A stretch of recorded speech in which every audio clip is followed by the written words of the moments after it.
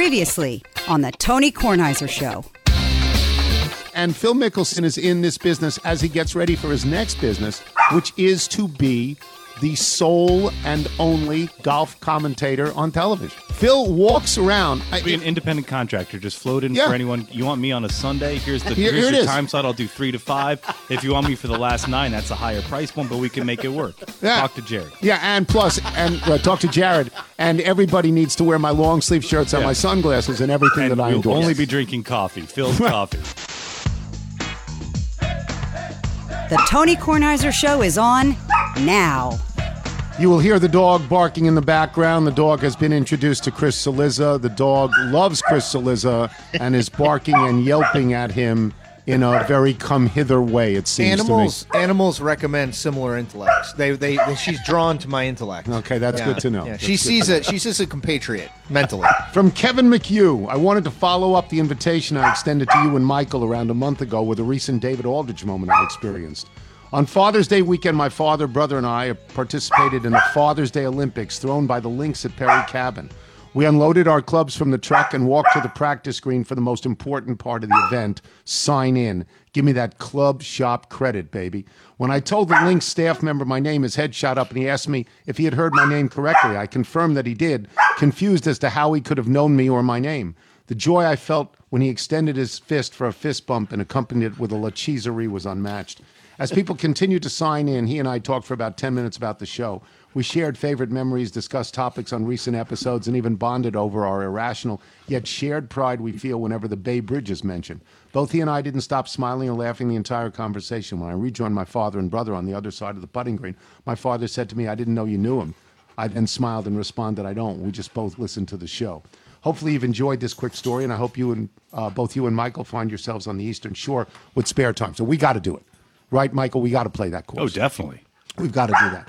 A couple of things. Speaking of golf, one more time, I'm going to emphasize that the United States Junior Girls Championship is going to be held at Columbia Country Club this coming week.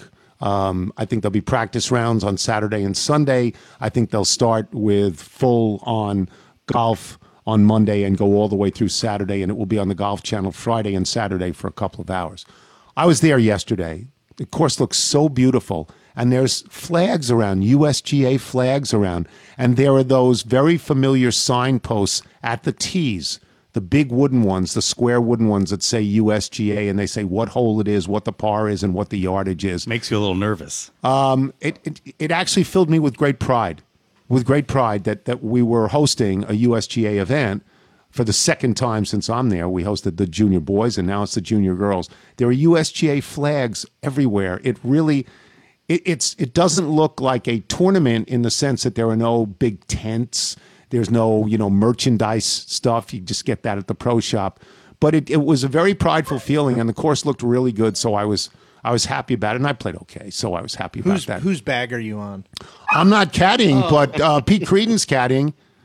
He's caddying. Ted Hickey's caddying. A lot of guys take are caddying. advantage of the free drops from the roped off areas to protect the fairway. I went to the side and put it in the rough. Columbia rough is much thicker than I ever remembered it, because they're growing this so that it's a real championship. I had hoped that girl Megha Ganne, who had led the U.S. Open for 2 rounds and is going to Stanford next year as a freshman, she's eligible for it. I'm told she's not going to play in it, but we invite all of you. It's free. The admission is free. You can walk the course. As I said, you can curse at the purple line as you see how it has gouged out our golf course. You can, familiarize yourself with everything that's out there, including the Shack at 8 with George and Z. Say hello to George and Z if you're out there. Yeah, chicken salad on a hot dog bun. It's very, very nice. Oh. Very, very nice. Sounds good on a 99-degree day. Oh, yeah. In the You Open, got anything with mayonnaise in it? in the Open, we referred to and just called Jared. So I woke up this morning to a message, text message from Jared. It said, "Don't look at a box score from the game last night. Don't look at a box score." Well, that enabled me to rush to the television set. You have to. And put on Sports Center. Enjoy the pain. And it's pretty high up. Right underneath the basketball game is what happened to the Nats last night. The Nats not only lost an 8-0 lead to the Padres and lost the game 9-8 in the 9th inning on a walk-off single. They lost an 8-0 lead with Max Scherzer on the mound.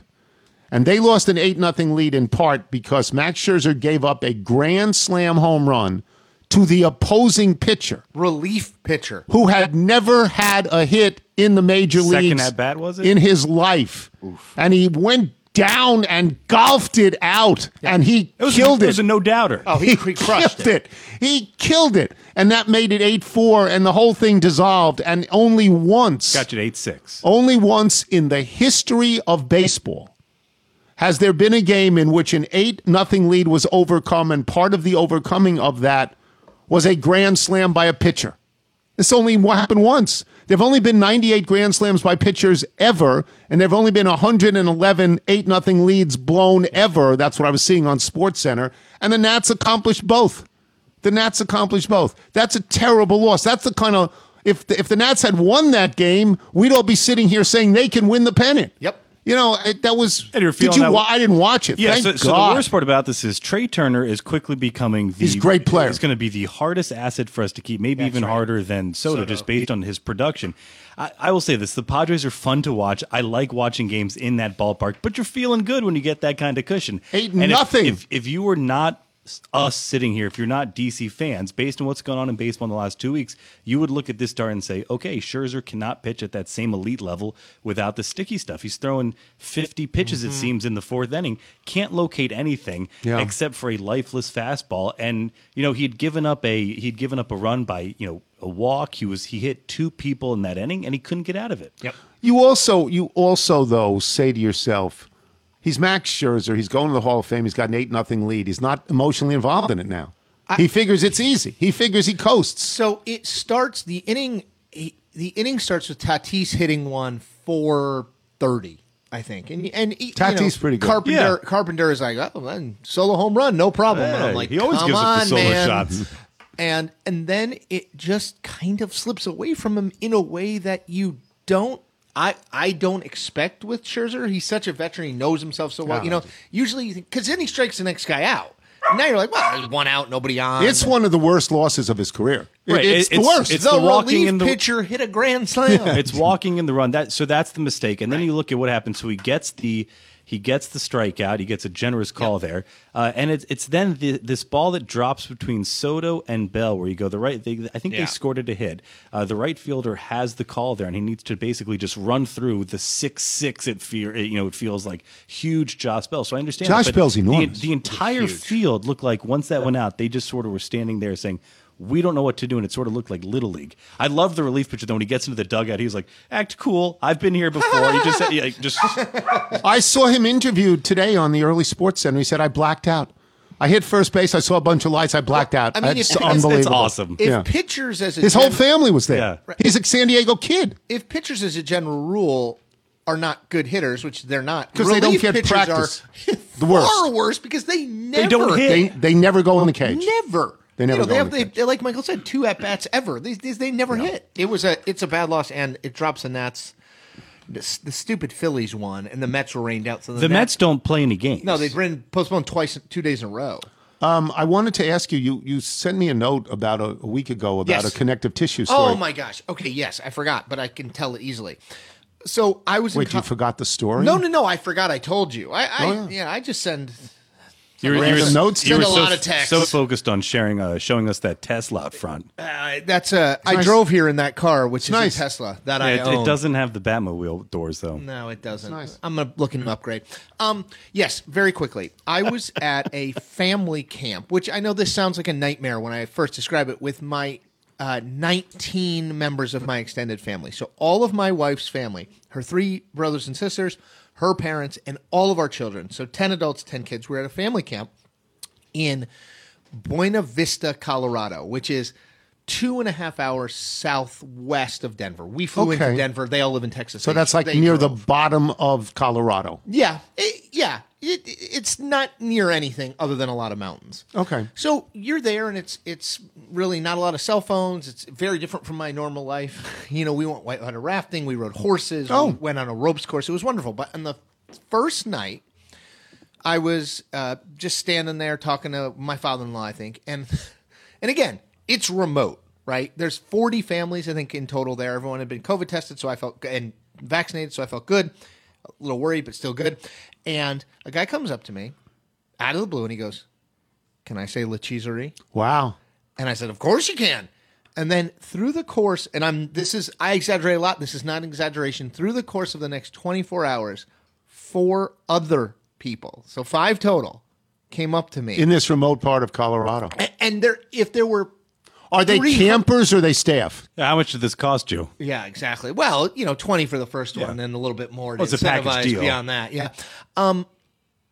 They were adults with their families, not okay. staff. That's not what I'm saying. staff, Yeah, yes, so- not staff. right. And so 5 people in total. That's great. Now, there was a big group from Atlanta, and there were 27 families, I think, from Atlanta. Wow. Their church it was a Christian camp. Their church had organized them. They came up to me, and I thought, Mike, this is like, I was going to text you right away. I was like, I'll just text them later. It was really, it just speaks to the reach. I think you were talking about this recently, and I think about this sometimes with TV too. It's like, you're on TV every day, right? But for you, normally it is, you go into a studio, you see the same people, you leave, you come home. Now it's, you go up to your attic, you do the show, you leave. You don't think about it in those terms. No, never. You know it reaches people in some sort of, obscure sort of way. You know that exists, but you don't see it in your day-to-day life. It's the same thing with the show.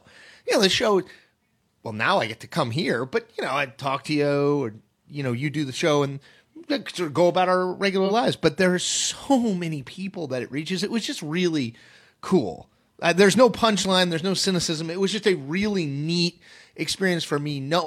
Many times people have come to me before, in this area and said Lecheaserie, and Yeah. eat it. A lot of people say that. Some of that's not related to the show. People just tell me to eat it. But it's hard to describe it. It's incredibly gratifying. It's not my show, but I feel like a part of the family, and it's a wonder. It was very heartwarming. There is something that happens when you're on television, of course. As Chris says, you have a sense that people will know who Sure. you are. You don't know But that it's theoretical, specifically. sort of, right. Yeah, it's in the air. That's all it is. It does not. It does not affect me, and it should not affect me. It should not affect anyone in television. It's just what we do. Okay, it's what we do. But the one thing that I love, and I concede that I love this, is I'm walking the dog somewhere, and someone honks the horn and screams out Tony. It's just that is the one thing that always makes me smile. I mean, that was me that time. No, it just makes me smile. It's a wonderful. lovely moment. Yep. That's a lovely moment. All right, we will get out of here now. We will come back with Pat Forty, and we will talk to Pat Forty about getting the opportunity of being one of the very few, if only parents, getting the New state of opportunity. emergency. Yes, fans. to go and watch their child in the Olympics.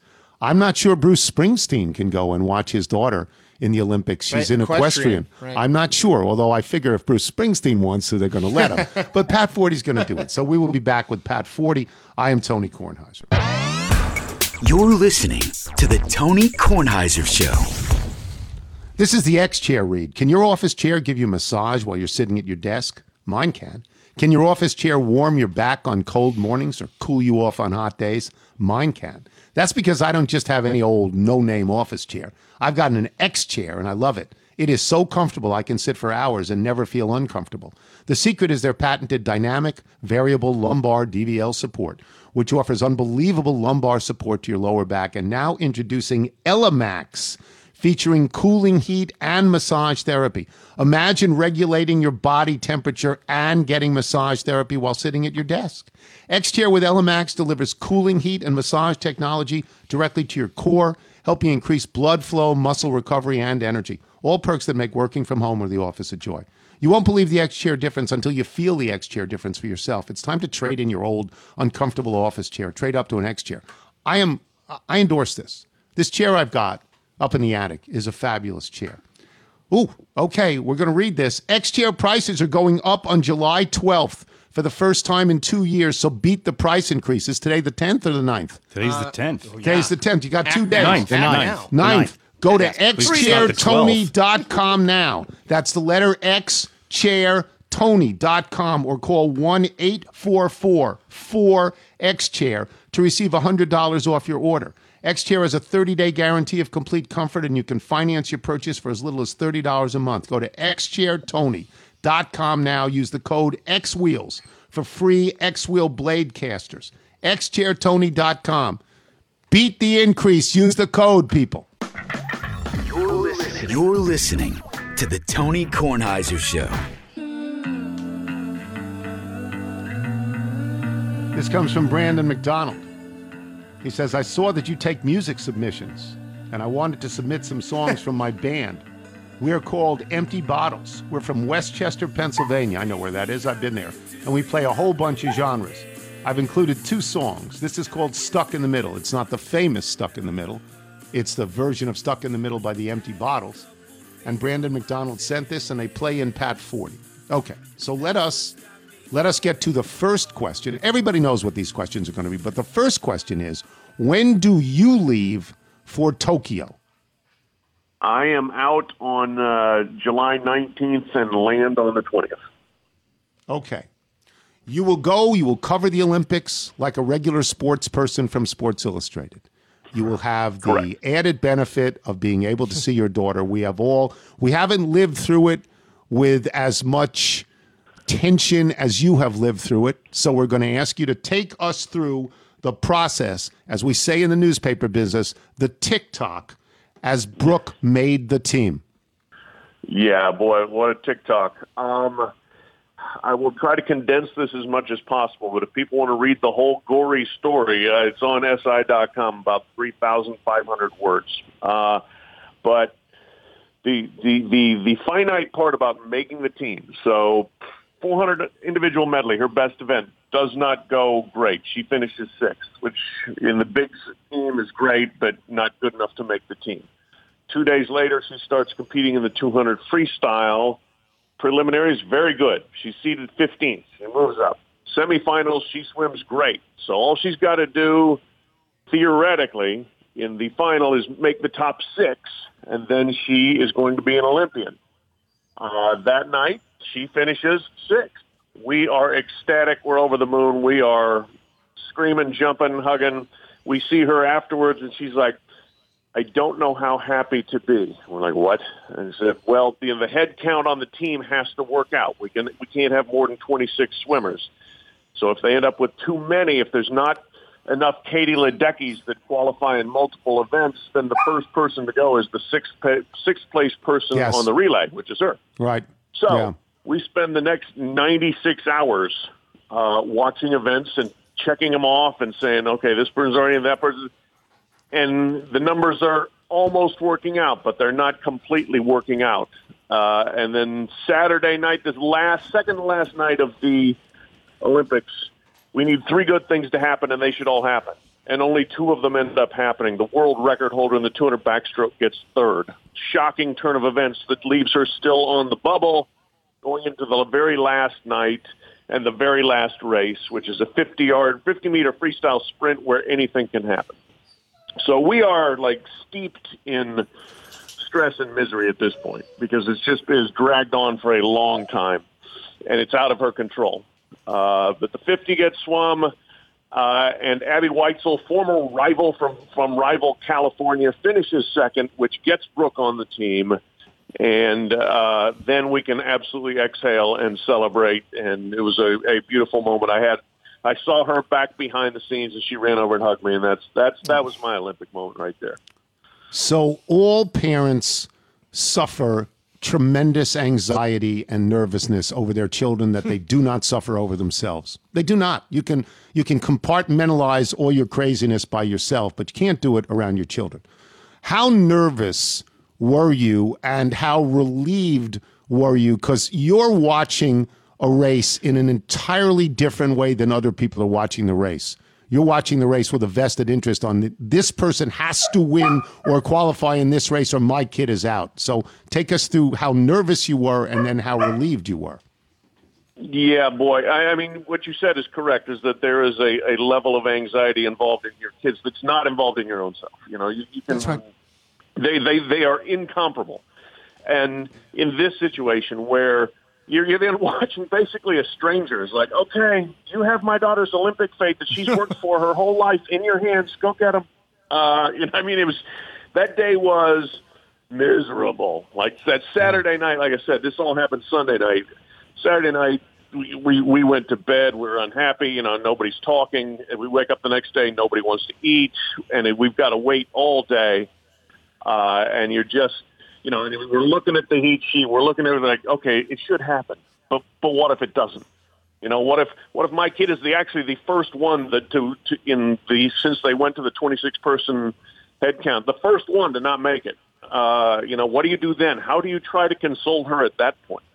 And so it was a grim, tense, miserable day waiting for that to happen. And then we're watching it, and then as Brooke herself actually said, at least it's only a 24-second race. You know, we're not sitting there watching a 2-minute or an 8-minute or a 15-minute race, you know. It's not the 5,000. Yeah. Yeah, exactly. Okay. So it starts, and the race itself was fine. It was good. There was never like any moment where it didn't look like it was going to work out. But still, to have it come down to 24 seconds and basically 2/10 was a bit tense.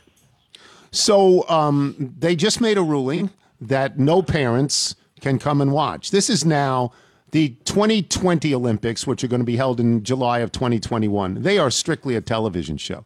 That's all they are, is a television show. This, I suspect, and we could talk about this forever, will have an effect on athletes because there won't be any people in the stands, and a lot of athletes get better or worse with people in the stands. I just think you will agree, I'm sure, that it will have an effect. But you get to go as a parent. I assume, I said this a little earlier before you came on, maybe Bruce Springsteen will get to go because he'll just give a concert in Tokyo and he'll drift over and watch his daughter outdoors in the equestrian. But how do you feel about you get the chance to see your child and nobody else does? I've compared it a little bit to survivor guilt, if that can be feasible. You know, that like, why am I the one that gets to go when nobody else does? And then my rationalization is, well, they should have chosen the best career of all and been a sports writer. Yes. But it's weird. It's definitely weird. I mean, I feel very lucky, but I feel really bad for people. You know, I mean, Simone Biles' parents can't go. Katie Ledecky's parents can't go. I was talking to them yesterday, you know, and I mean, it's brutal. I feel bad for all those people, and you know, NBC is trying to come up with some alternate means, and they're taking Olympic families to Orlando and having watch parties and stuff. And my wife, you know, I mean, I feel terrible for her, who is more important than anybody in the family in terms of our children's athletic and academic success, and she doesn't get to go. And she understood, but there's still part of her that it hurts, you know. I mean, that's her kid that gets to swim in the Olympics, and you got to watch it on TV like everyone else. It's a weird circumstance. We just tangentially, Wilbon and I were talking yesterday about Tampa Bay, winning the Stanley Cup, and are they a dynasty? And I sat there and I said, you know, they went in this weird division situation this year, and last year they won in the bubble, and these may be outliers. We may never see it again. We may never have any sense of this. This is an Olympics that we're never going to see again. It's going to be really weird watching it. I mean, are you going to cover all of it, or are you just there to cover the swimming? How is it going to work for you? Yeah, my beat will be the swimming, and then after that, I'll do, you know, broaden out and do some more stuff. You know, find some stories. That's one good thing about the Olympics. There are stories, but it's also, that's harder to do when you can't just perambulate. You can't be around. Well, you know, that you're not around the fans. You're not around the people. You're not around the culture. And so, as you said, yeah, this is a TV Olympics. It's going to be a really anesthetic kind of setting. I think I do feel bad for the athletes that, yeah, you have no fans there. Now, I don't know about other countries, but in America, that's going to be kind of business as usual. If you swam NCAA championships this year, there were no fans. Right. Thankfully, at Olympic trials, there were, A, because we got to go, but then B, because they finally got an atmosphere to race in. And it does help. I mean, there's no doubt that a crowd, you know, amps up the adrenaline and the energy. But at least it is something that, like, for our college athletes who will be in Tokyo, they at least have been through this. You know, this is kind of like how the last year is going. It's just one more time competing in an empty arena. By the way, I will be surprised if my friend Sean Reese, a producer at the Today Show, doesn't try and get you and Brooke on and do some sort of feature. I imagine people have reached out to you already about that, right? I mean, because it's a natural story, isn't it?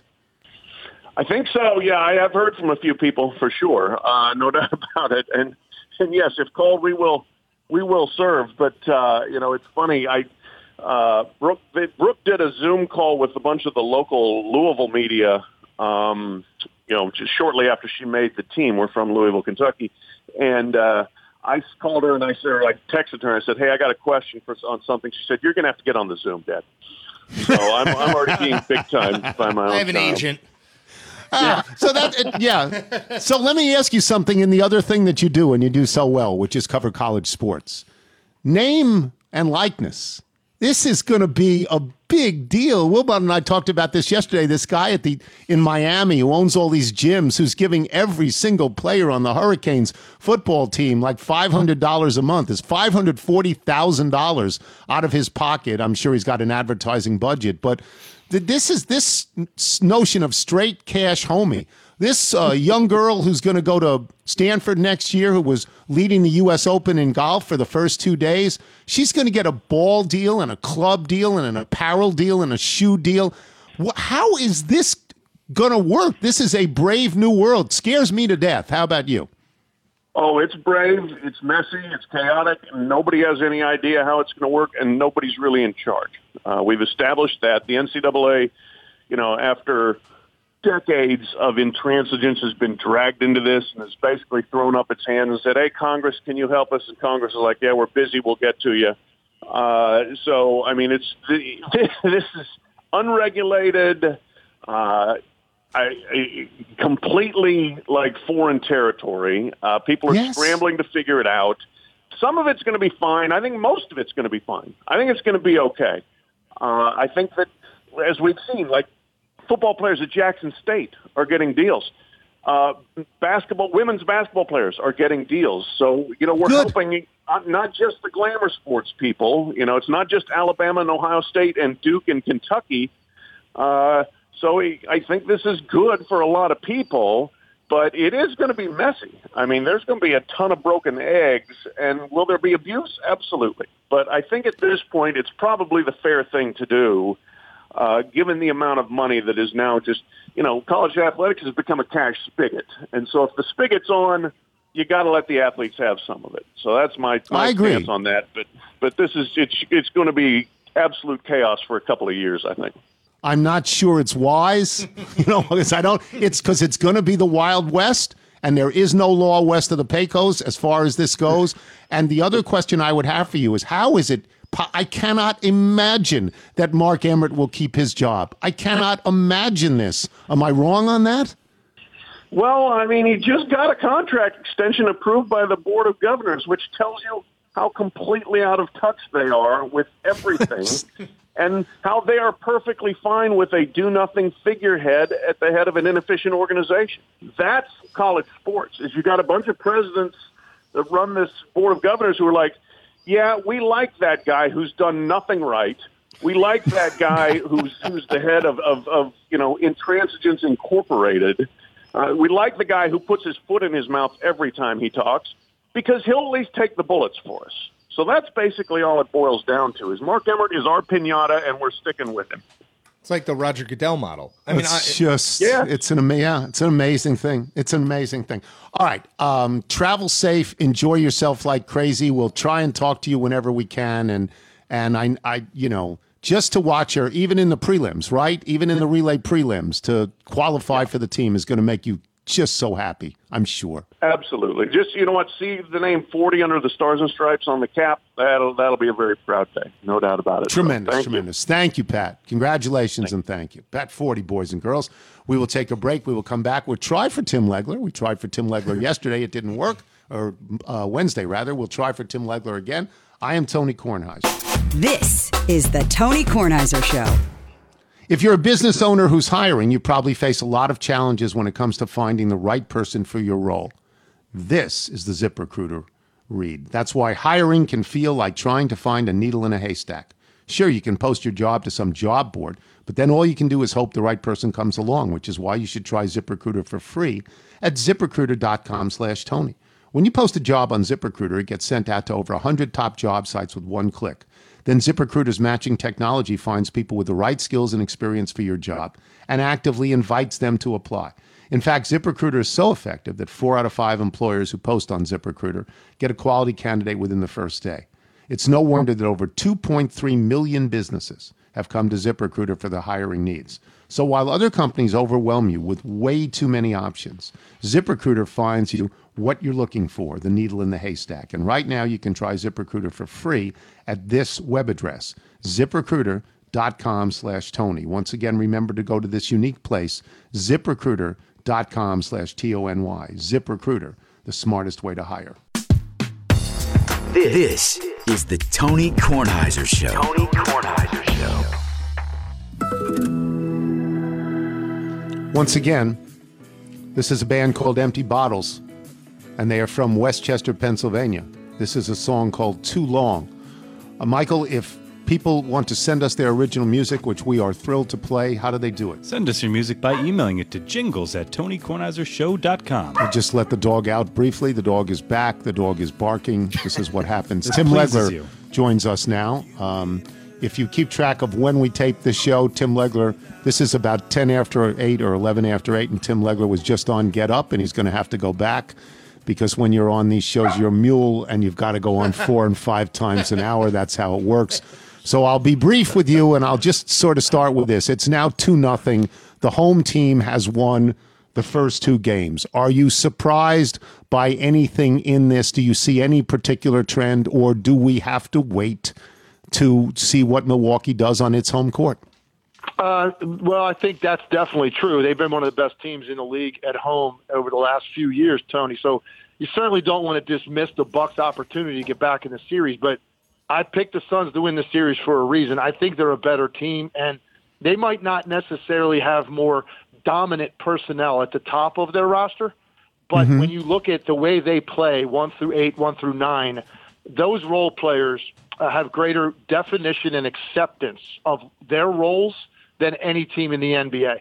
And as a result, they're always confident. They can stay in their lane because they know the ball is going to come their way. They don't have to go track down shots. Those supplemental guys outside of Chris Paul and Devin Booker, they don't have to hunt anything because it comes their way because their brand of basketball is to just always move it to the next guy and trust that he's going to do the right thing with it. That's a really fun way to play, and you can tell that they're having a lot of fun because they have so much chemistry, trusting each other, trusting Monty Williams.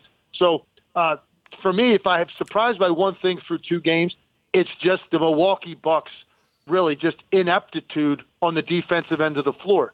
They played harder last night, but they still look like the Keystone Cops at times trying to catch up to the basketball. And it almost looks like a lack of just preparation on what they're about to see. They seem to be on their heels and reacting to everything Phoenix is doing rather than trying to dictate something to the Suns that they're going to allow them to do offensively. And that's typically what good defensive teams do. And the Bucks have just looked lost through 2 games. So I remember saying 3 or 4 times, and I'm sure I'll get the opportunity to say it today on PTI to Wilbon, that I told you I would pick Phoenix to win whether or not Antetokounmpo played. Because I think they were a better team. I think they were a better team in a better division. I think that they look more cohesive than the other team. They are less dependent on one person, even though they are dependent on Chris Paul, less dependent than Milwaukee is on Antetokounmpo. And last night, Antetokounmpo had a big night, and his team still lost. To your point about the way Phoenix works the ball, SportsCenter early this morning showed about a 14-pass rally around on the outside in a 24-second clock. There had to be 9 passes. There had to be 9 passes, and every single person could have taken a shot, but passed the ball up for a better opportunity, a better shot. That strikes me as coaching and floor leadership, right? I mean, there's no other way you can interpret that, right?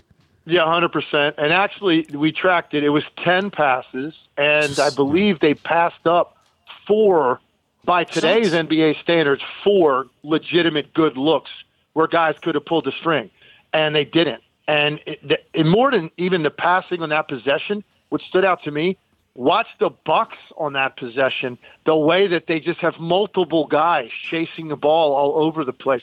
There's no more helpless feeling than when a team does that to you, and they're literally passing up clean three-point looks to get maybe a better shot, and, of course, it ends up with a three-point play layup underneath the rim by DeAndre Ayton.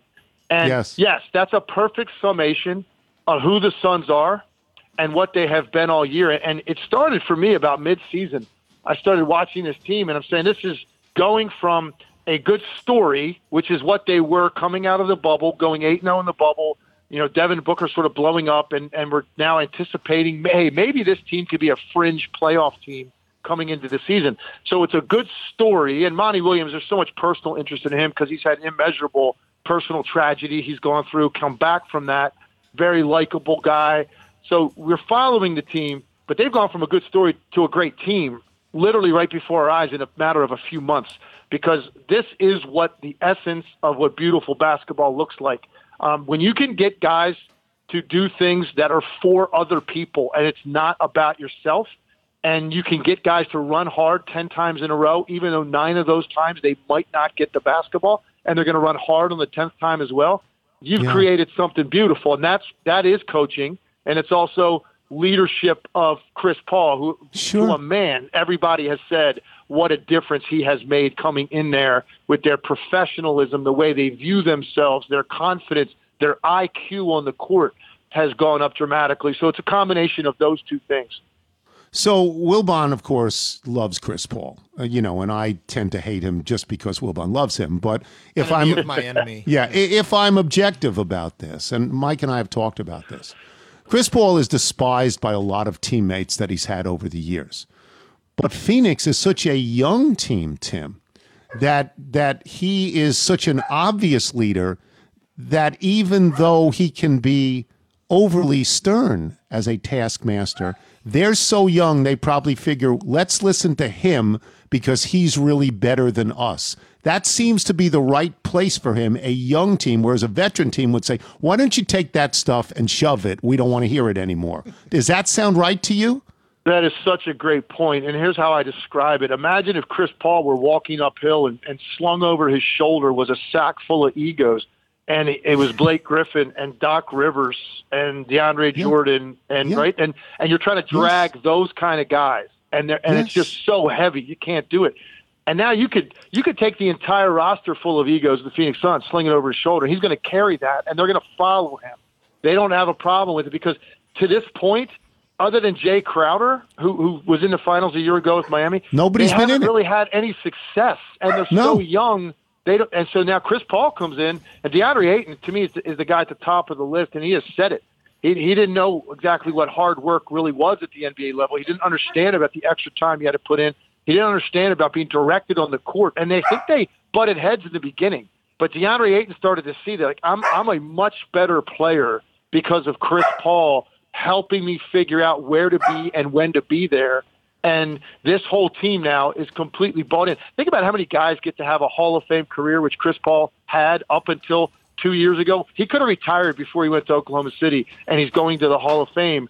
And now here he is at the end of his career, taking his reverence in general to a completely different level because of what he has done with two very young rosters. And now they're 2 games on the brink of a championship. You talk about capping off a great career in a strange way. To do it this late in your career, to get this much adoration, is very unusual. I will get you out of here on this. Wilbon has been killing Coach Bood lately. He's getting that from his friends who are former players who are killing Coach Bood all the time. You seem to be in that camp because you're saying they're running around like chickens with their heads cut off, that they don't have any defensive strategy whatsoever. Can this be pinned on a coach? Because that's a very successful team in the last 3 years. They may not have gotten to the finals, but they've won an awful lot of games.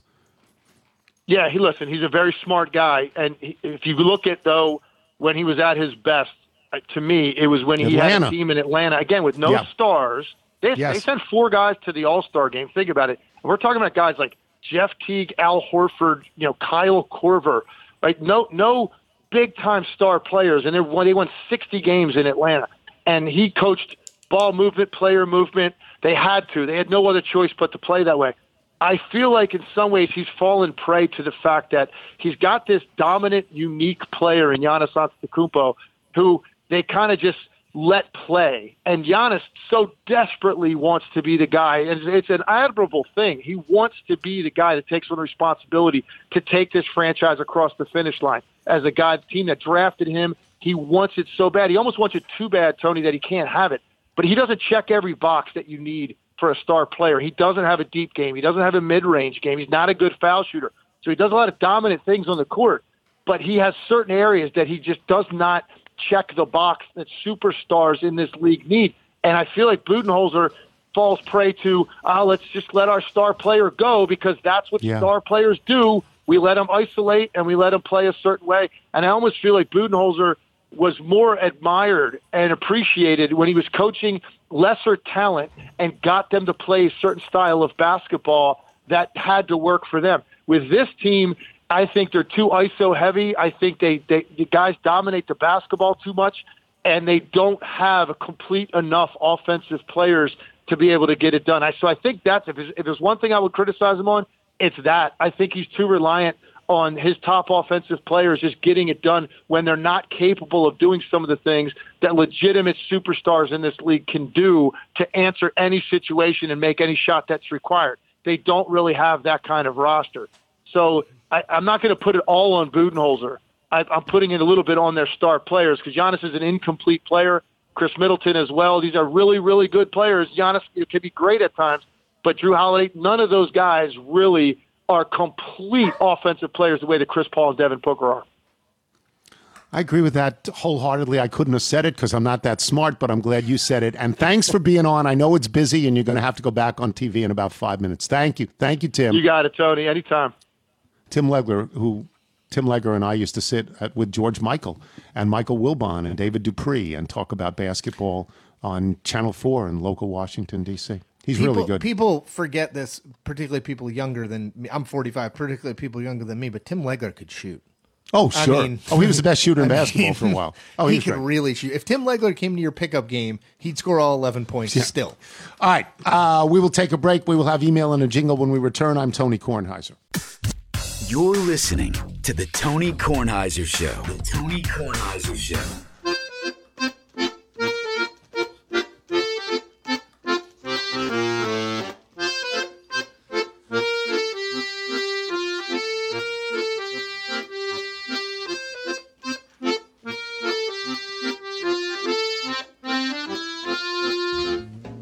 This is sent to us by Brian Hoyt in Sammamish, Washington, near Seattle, who writes, I don't think you've ever had anyone submit an accordion version of the mailbag, so I asked my wife to play it. It took her about 30 minutes to write herself the music, and then she played it. It was actually amazing to watch her do it. The years of having to listen to her play accordion almost every night have finally paid off. Can you please name her the official accordionaire of the show? Thanks for all of the hours of enjoyment over the years. And I would do that, except Brian didn't even include his wife's first name. Wow. Shots fired. That's going to be tough to Have fun explain at at dinner home. tonight, Brian. So I think you got to do that, Brian. I think you got to send us another email. Can I tell you one good squeeze box fact? Yeah.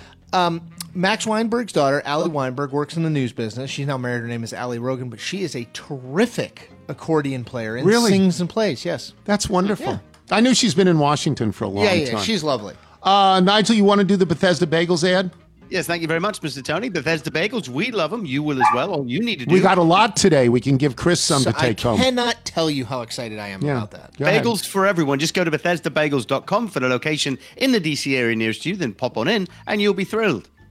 That's it for us today. Before we get to the mailbag, let me just say, I don't know why I came here tonight. I got the feeling that something ain't right. I'm so scared in case I fall off my chair. And I'm wondering how I'll get down the stairs. Clowns to the left of me, jokers to the right. Here I am, stuck in the middle with you, and that's...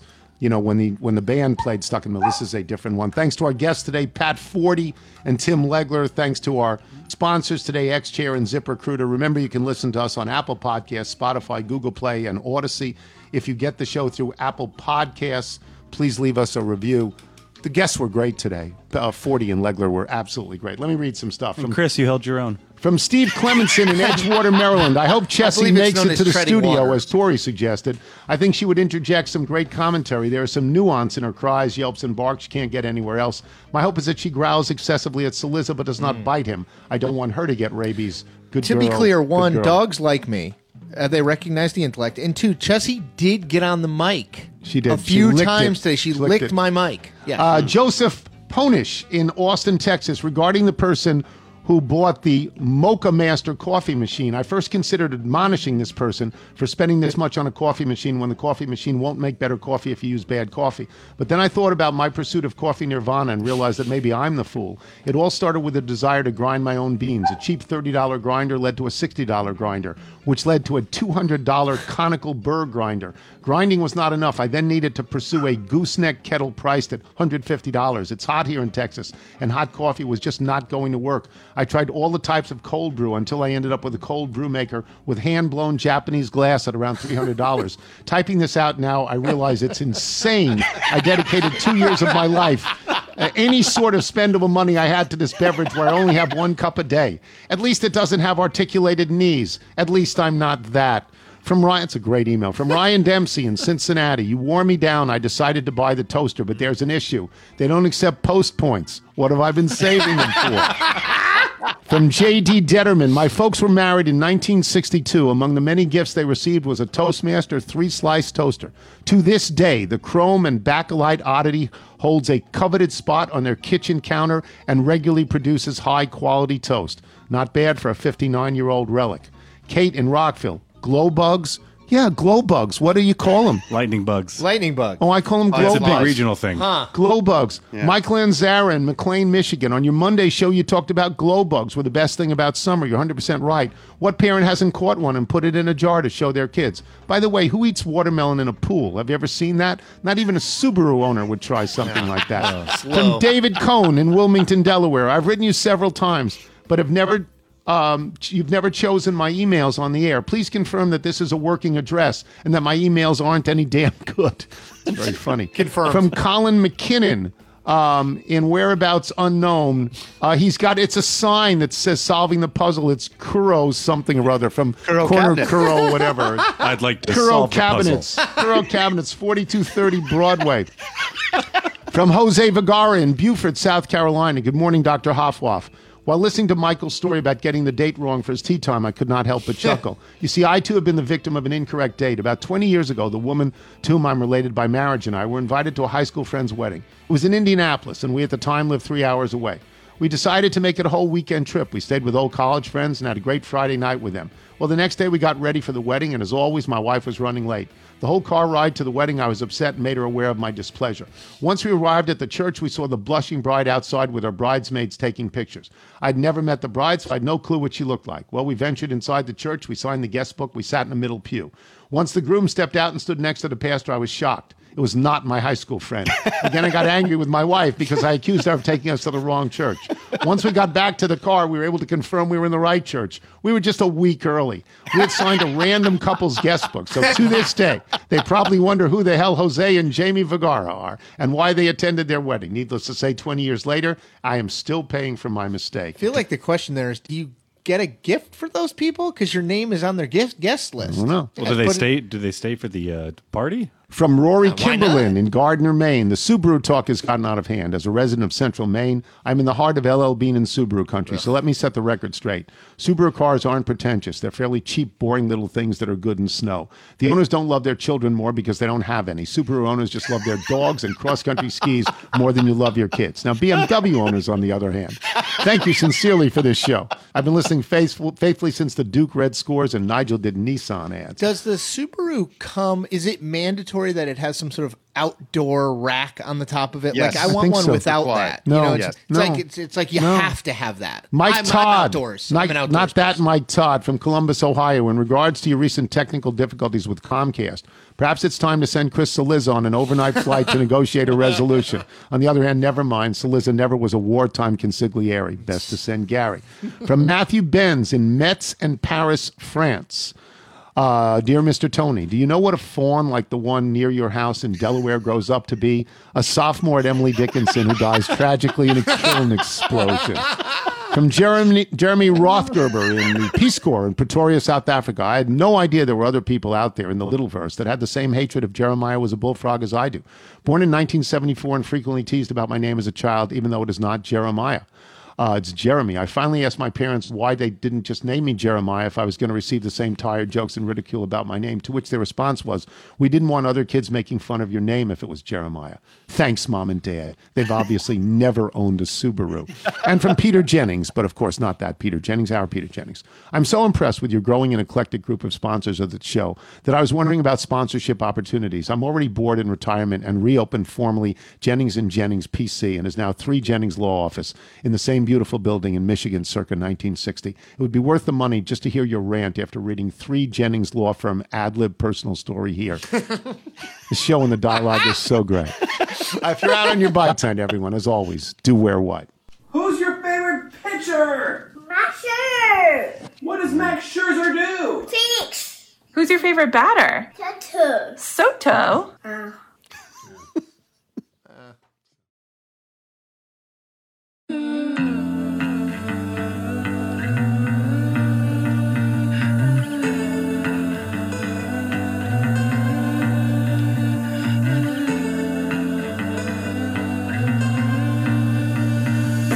Baby, I've been doing my best. I guess that just wasn't enough. Had a couple things on my chest. That's what's got me falling apart. So why you got me stuck up in the middle? I've been thinking about you. So why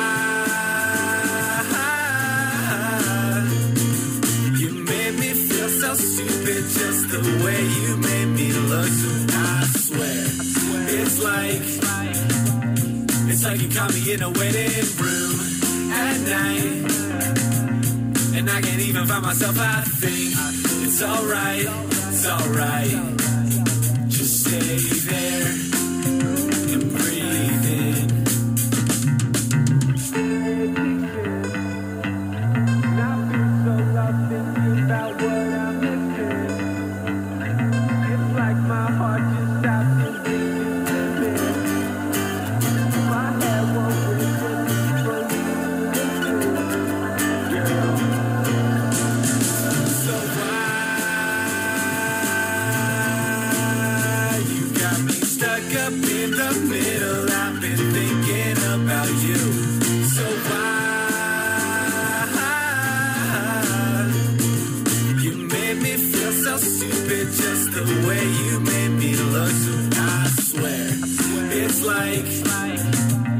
It's like you caught me in a waiting room at night, and I can't even find myself. I think it's alright,